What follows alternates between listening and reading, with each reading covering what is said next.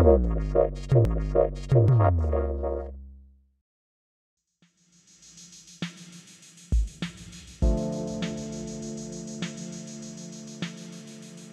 and welcome to Crux Investor. We're here today with the CEO of Superior Gold, Chris Bradbrook. Hello Chris, how are you? Morning, I'm good, thank you. And yourself? Not too bad. Where have you come in from? Where have I come in from? Yeah. I was coming from Perth. Oh, fantastic. So I've been in London since Saturday. So you're going to tell us a little bit about Superior Gold. Why don't you give us a sort of 2-minute elevator pitch on the story just to set things up and then maybe perhaps dive into... Well, we bought this asset in 2016, October 2016. And essentially what I saw was an asset that had been in continuous production for almost 30 years. So it's not like we were showing up and saying we're the smart boys in the room that know how to run it. It obviously was a stable mine. It had been in Barrick for a number of years and they'd sold it to Northern Star, so it had kind of been buried within a bigger portfolio. The price was right, it was only 40 million Australian. The infrastructure to replace would probably cost you about 2.5 billion US in today's dollars. So anything you did to grow it was always going to be quick, low capital intensity. It had a large resource base. It was the sixth largest historic gold producer in Western Australia. So I saw a tremendous asset with great opportunity that basically had been unloved. And there's so many examples where companies have taken an asset like that, and that's what matters to them, and they work it and they make it into a success. So that fundamentally was why I like the asset, and a first world location. You bought into a producer. Yep. With existing assets in place. Yep. At a price you felt was quite reasonable. Correct, yeah. Okay, fine. Let's deal with last year first. Right. So what happened? Obviously a year ago today, price is about 3 times what it is today. There's a few things happened. Why don't you kind of talk us through that? Right, well, actually, if I may, I'll go back to the year before first. Okay. 2017. So our first 15 months of operation, we were putting about $2 million US into the bank every month. So we were running it as a business, making money. That was the philosophy. That's what we wanted to do.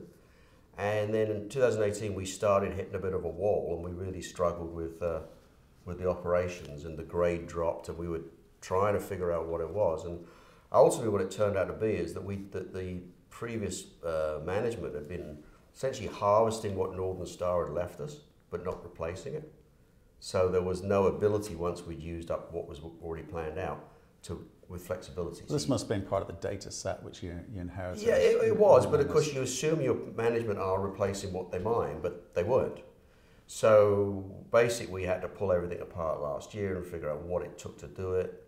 We changed over management, we put in more technical people, because You've got a new COO. Yeah, so that I would say that was the final piece of the puzzle. Right. Even with those changes, it still wasn't happening. So we sent Keith Boyle, who is now our CEO, down there for 3 months. So I said, look, tell me what's going on. And what did you discover? Well, first question I asked him was, is it the ore body? Because if it's the ore body, then you're right. It's all, game's over. Yeah. He said, categorically, he said, it's not the ore body. He said, you got the right people. He said, there's just needs to, you need to basically focus on basic operational things. It's absolutely fixable. And as a result of that, he spent 6 weeks of the 3 months, and he liked what he saw. So when I offered him the job, he'd done his due diligence and said, yeah, I want the job. So I think that's really a testament to the asset. Right. And the deal is he's based out of Toronto, but for the next 6 months he's living basically at the site. Right. It's like he's not coming home until he's got it back on the track. So let's come on to him specifically in a minute and get back to what he discovered or what he thinks he sees in this. He's looked at the operations. Your costs quite high, but the AISC is quite high. Certainly the 2019 numbers look quite high. I mean, is he looking at optimizing that, or is that something you think that needs addressing, or is it something more fundamental than that? Well, I mean, in terms of the cost, it's all about grade. Because for the first 15 months, we were all running an AISC at about 1,000 US. So we were making 200 plus, $200 to $300 an ounce margin. But it's still sort of, mid-level rather than. Oh no, it's not. Look, it's not the cheapest mine, but it's not. It's not the most expensive. Yeah. But really, what drives it for us is our unit costs are already low. Right. So it's all about grade. Right. You get the grade back to where more like a 4 gram stope grade. That's when you're going to make money. So tell me, when you say the unit cost, what do you mean by that? Well, what it costs you to move a ton of rock. Right. We've got a very stable handle on those. Right. We've got them low. So what then drives it is, well, how many ounces, grams so are you going to get per ton? You can move volume of dirt as efficiently with the equipment you've got. No need to change that. You just need to hit higher grade. Correct. Ore. Right. Okay. And if you look at the ore, well, like I say, for the first 15 months, we had a good solid plan, and we were mining around 4 grams stope grade and making money. Right. When that plan, the long-term plan kind of evaporated, for want of a better word, we basically had to, they go to the easy stuff. Right. Which is like 2.5 to 3 grams. Right. And there's loads of that. Right. But it's not making you the money. Right. So basically, one of the first things Keith has done is he's gone and said, okay, let's put together a life of mine plan. Where are the gaps? So you actually now can, don't mine that grade, because that's going to make us money. So and it all sounds probably very simple, but often these fixes are. You just need someone to come in with a fresh set of eyes and say, right. And I was just down there for 5 weeks. So between me and him, we were basically worrying everyone to death, just saying, look, this is what we got to do. Let's get back. And it's not like we've not done it. That's the point. It's not like we've had this for 2.5 years and we've never made it work. We did. We did make it work. We just have to go back to what we did. Right. And we're already beginning to see the changes. And it's simple. So tell me about those. So you've made some quick fixes. Yeah, well, quick fixes is really getting people focused on the plan and maximising grade. What were they doing before? Well, as I said, it was because I think they were so frantically trying to get stuff through the mill, they just go to the easy stuff. Right. So there never was that long-term planning going on. And so we've instituted that. For example, one of the things you want in an underground mine, you want 3 months of developed stopes laid out ahead of you. So if something goes wrong with your plan, you've got an option. Yeah. We didn't have that. Right. In the time Keith's been there, we've already gone from no stocks to a month's worth of stocks. Okay. So we're already seeing that change. And then we found out that, because they were being a bit, I guess, frantic with their efforts, they were diluting the ore, so that was part of that was amplifying the grade issue. So all these things we've been putting in place, and we're just basically forcing the guys to basically run to a higher standard. Right, okay. And I guess you'd always like to think that people just do that. And initially I kind of wanted to run the company lean, and for a single asset I was thinking, well, why do I need a COO? Well, it turns out, when things aren't working, you do need someone like that can step in and say, okay, this is what needs to be done. Right. And at some point when we've got this back on the track, we will be looking at other assets, and you need a COO for multiple assets. Well, again, I'd love to come back to you on M&A as an option in a bit. So again, what are the other kind of quick fixes? He's looked at the plan. He said, here's what we need to focus on. Is there anything else that... No, I mean, when you say it out loud, it always surprised me how sort of basic it sounds, but often things in life are like that. But it is all about having the plan, sticking to the plan, having the flexibility so if something doesn't work. So in other words, you say, okay, if this goes wrong, how are we getting it back on track? Right. Any other new hires that you're thinking about, having learned that a COO is quite important to you? Well, no, not really, because we've got all the people we need at site. I mean, Keith has made a difference, a big difference, no doubt about it. And and we're looking at the, what was I saying, the dilution. I mean, that's a big thing. But that really dilution of? Well, you've basically taken too much of the waste. Got it. So mining it more efficiently, so you actually mine to the grade you planned. Right, okay. Because that's, obviously if you've got a 5 gram stope planned and you dilute it to 2.5, I mean, you're not going to you might take more ounces out, but you're not going to make as much money. So you haven't been sold a dud in the sense? No, not at all. I mean, and like I say, I think one of the things to remember is this is an asset that's always been in production. Yep. Some assets... But have they mined the good stuff out of it, I guess is the question people are asking. They've mined the easy stuff, yeah. Right? But I think also part of the thesis was that we could make money with what we know is there, but there's something else there. I mean, I'm absolutely convinced of it. There's going to be another. It's a big system, so we will find more. So what are you doing in terms of identifying this new system or potential new system? Well, I think part of it is really pulling apart what the asset is. I mean, you've got a drill database that's all digitized, and if you were to drill those holes today, it would cost you $1 billion US. Right. So it's an incredible exploration tool. Yeah. So a big part is pulling that apart, figuring out. And who's doing that? Well, we got our geologists at site and consulting geologists, and we're probably going to give the database to. There's a group in Toronto called Goldspot. Yeah. And they do big data mining. Yeah. And I think ours is a big enough set that it'll probably be be useful for that approach. So we're doing what we can because that absolutely is our best exploration tool. Right. Yeah. And so let's talk about some of those longer term strategies. You mentioned M&A as a potential, but do you feel that you've got to kind of sweat this asset first, or can you concurrently look at potential M&A activity? Well, you need the currency, right? And I mean, we're so beat up, we just don't have the wherewithal to look at things. And how much cash have you got? Well, we got 15 million US. Right. And our enterprise value is 20 million US. It's insane. Yeah. Right? So, I mean, the bet anyone would have to make is, okay, if you believe what I'm telling you, that the fix is there, we are so ridiculously cheap that it is a really good opportunity. Yeah. Right now, the market's pricing us as though we're going out of business, which just is not going to happen. Right. Well, I guess that's why you're here today, to answer those questions about what the future looks like. So maybe talk to some of those things. So you're going to sweat the existing data and try and see what you've got there and optimize whatever, all that activity. Right. M&A, is that a realistic opportunity for you? But 50 million of cash, but I guess that's 15. Yeah, 15. Yep. 1.5. Where I guess it's allocated towards current activities. Yeah, no, we're very focused on the asset. However, when people show us stuff, I mean, you've got to be pre-prepared. So you've got to learn about what's around so that when you are ready, you're ready in terms of your knowledge. Yeah. So we definitely look at things and turn stones over.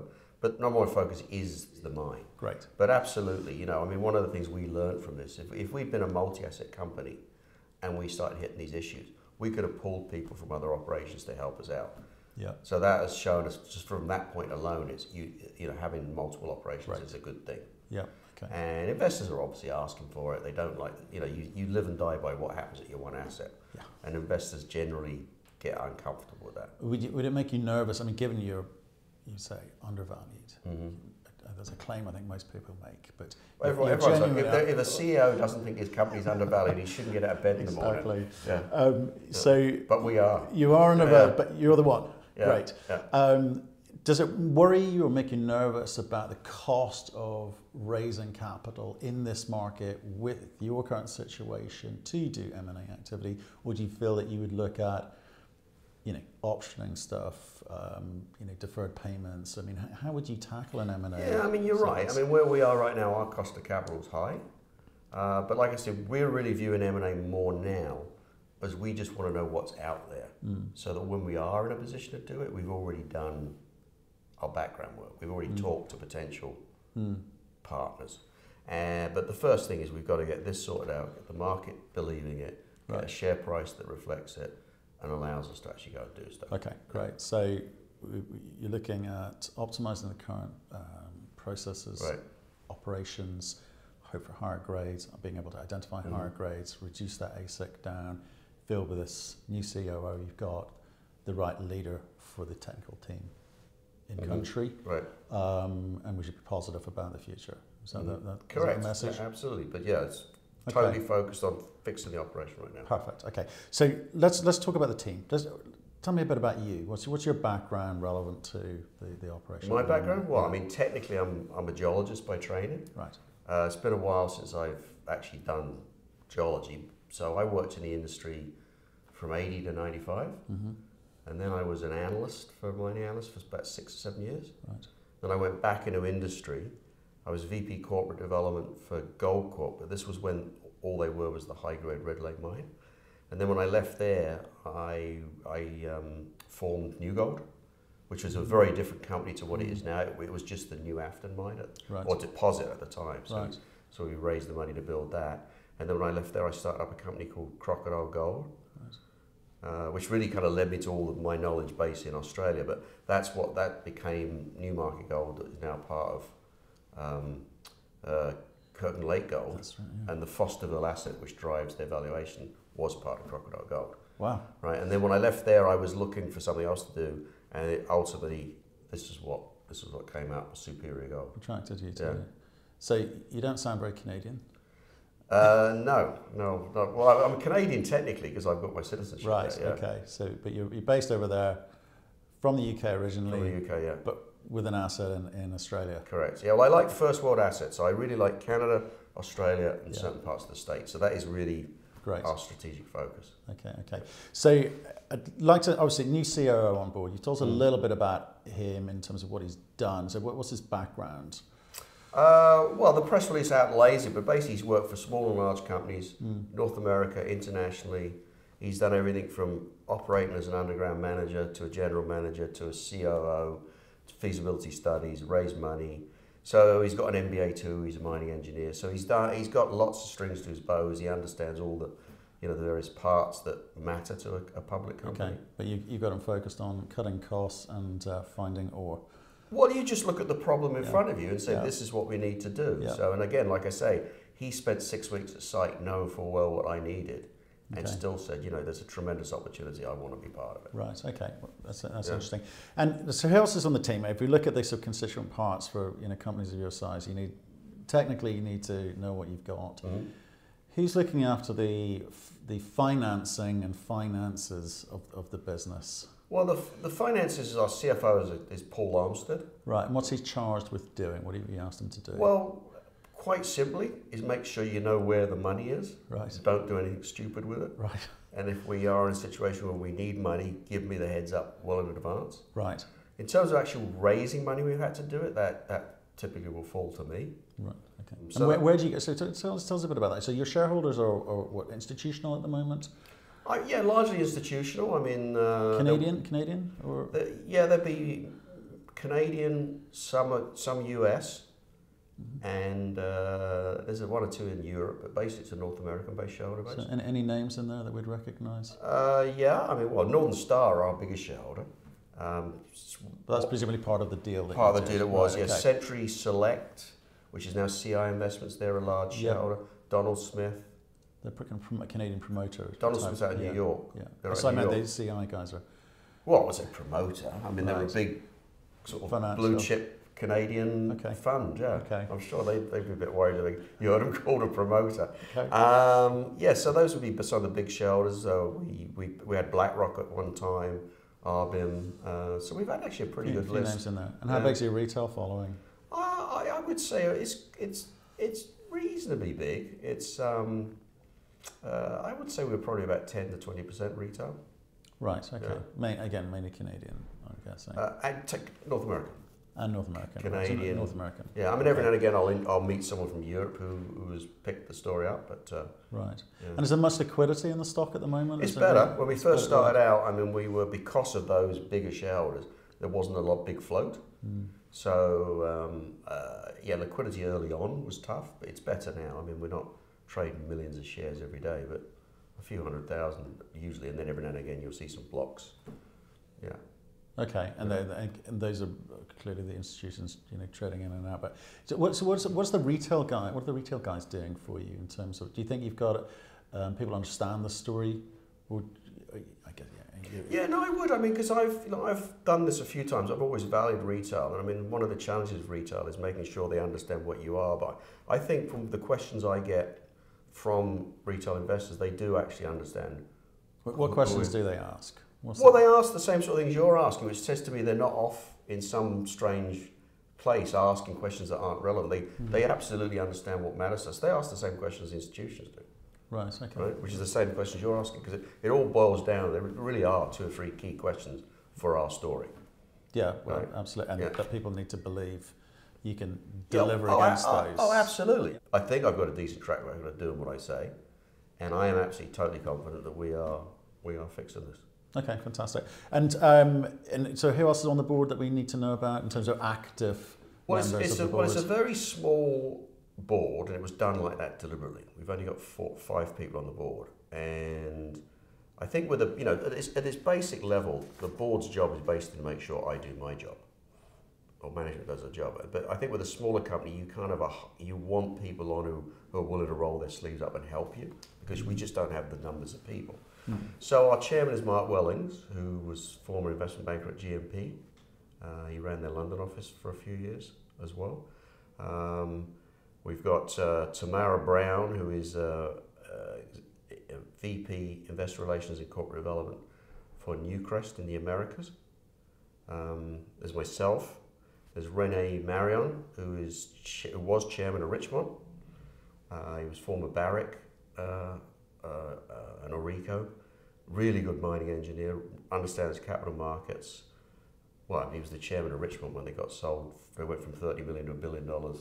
So he's seen this movie before, and he worked for Barrick on this asset, right. So he knows the asset. So, but is he an active yes, participant? Yeah. No, I talk to all of them regularly because I use their expertise. Like Rene, I mean, very important for us as an operator. So early on, when I was trying to figure out what was going on, I said, well, you know, what would you do?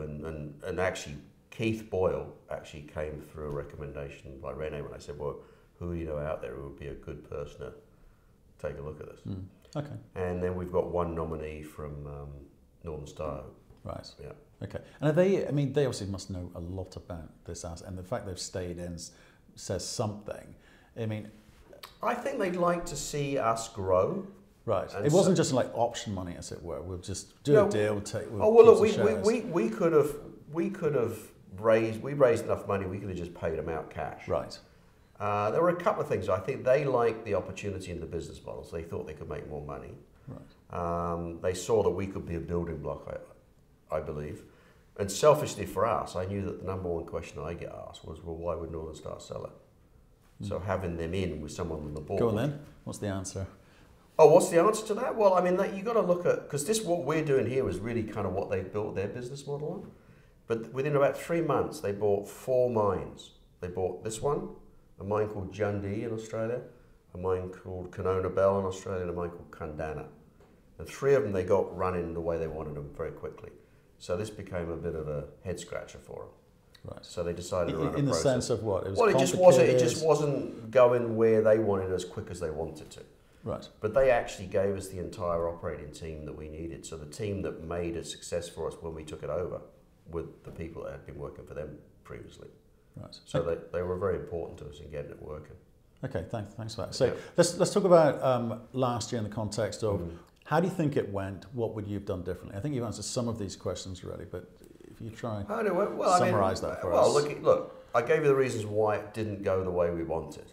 So what would I have changed? Well, I guess like as it all, all these things, you say, well, early when it first started going wrong, we probably should have been more dramatic in trying to fix it immediately. But you sort of think, the next quarter wasn't bad, so you think, okay, maybe now we're back on track. And then late last year, you could see it was beginning to go off the rails again. So yeah, I think if I really knew what I know now, I would definitely have moved faster. Hindsight mining. Well, yeah, but it's we were asking all the right questions. I had the board involved, and we were, well, what is this? What do you need? And so yeah, but that really is hindsight. I mean, it's like you're peeling away layers of what it takes to get there. Right. Okay. And again, I know you've dealt with this slightly. So this year, what should shareholders be looking out for in terms of what you're doing? Well, they quite simply, on a quarter-by-quarter basis, they just need to see that we're improving how we're operating. We're back to making money. That is simple as that. So making money or cash flowing? What's... No, making money, because I'm all about free cash flow. Right. And like I said, when we had the asset going the way we wanted, we were making, making into the bank $2 million US a month. It's not bad. So that's what Get back to that as quickly as possible. Yeah, and we built a second mine, an open pit mine, all internally generated. We've never raised money since we went public, so we must have been doing something right. So you're debt free. So there's no kind of funky financing sitting in the background looking to clobber you. No, if you look on the balance sheet, you'll see a small number for debt, but it's because we've lease financed the equipment, right? And then it just shows up as an ongoing cost. Sure. Yeah. Very normal. Very normal. Okay, so give us your 5 reasons why you think investors should be looking at you and investing. Well, look, you're looking at a first world, that's a start, your first world location. A substantial asset where there's tremendous exploration potential. 100,000 ounce a year producer with an enterprise value of 20 billion US. We will be going back to free cash flow. We're one drill hole away from a discovery. At some point we will. We've already expanded the reserves and the resource. But if we find something new, higher grade, there wasn't ore body there at one time that's part of our mineralization called Timor, and it was 1 million ounces at half an ounce. So if we found another one of those, you'd be happy.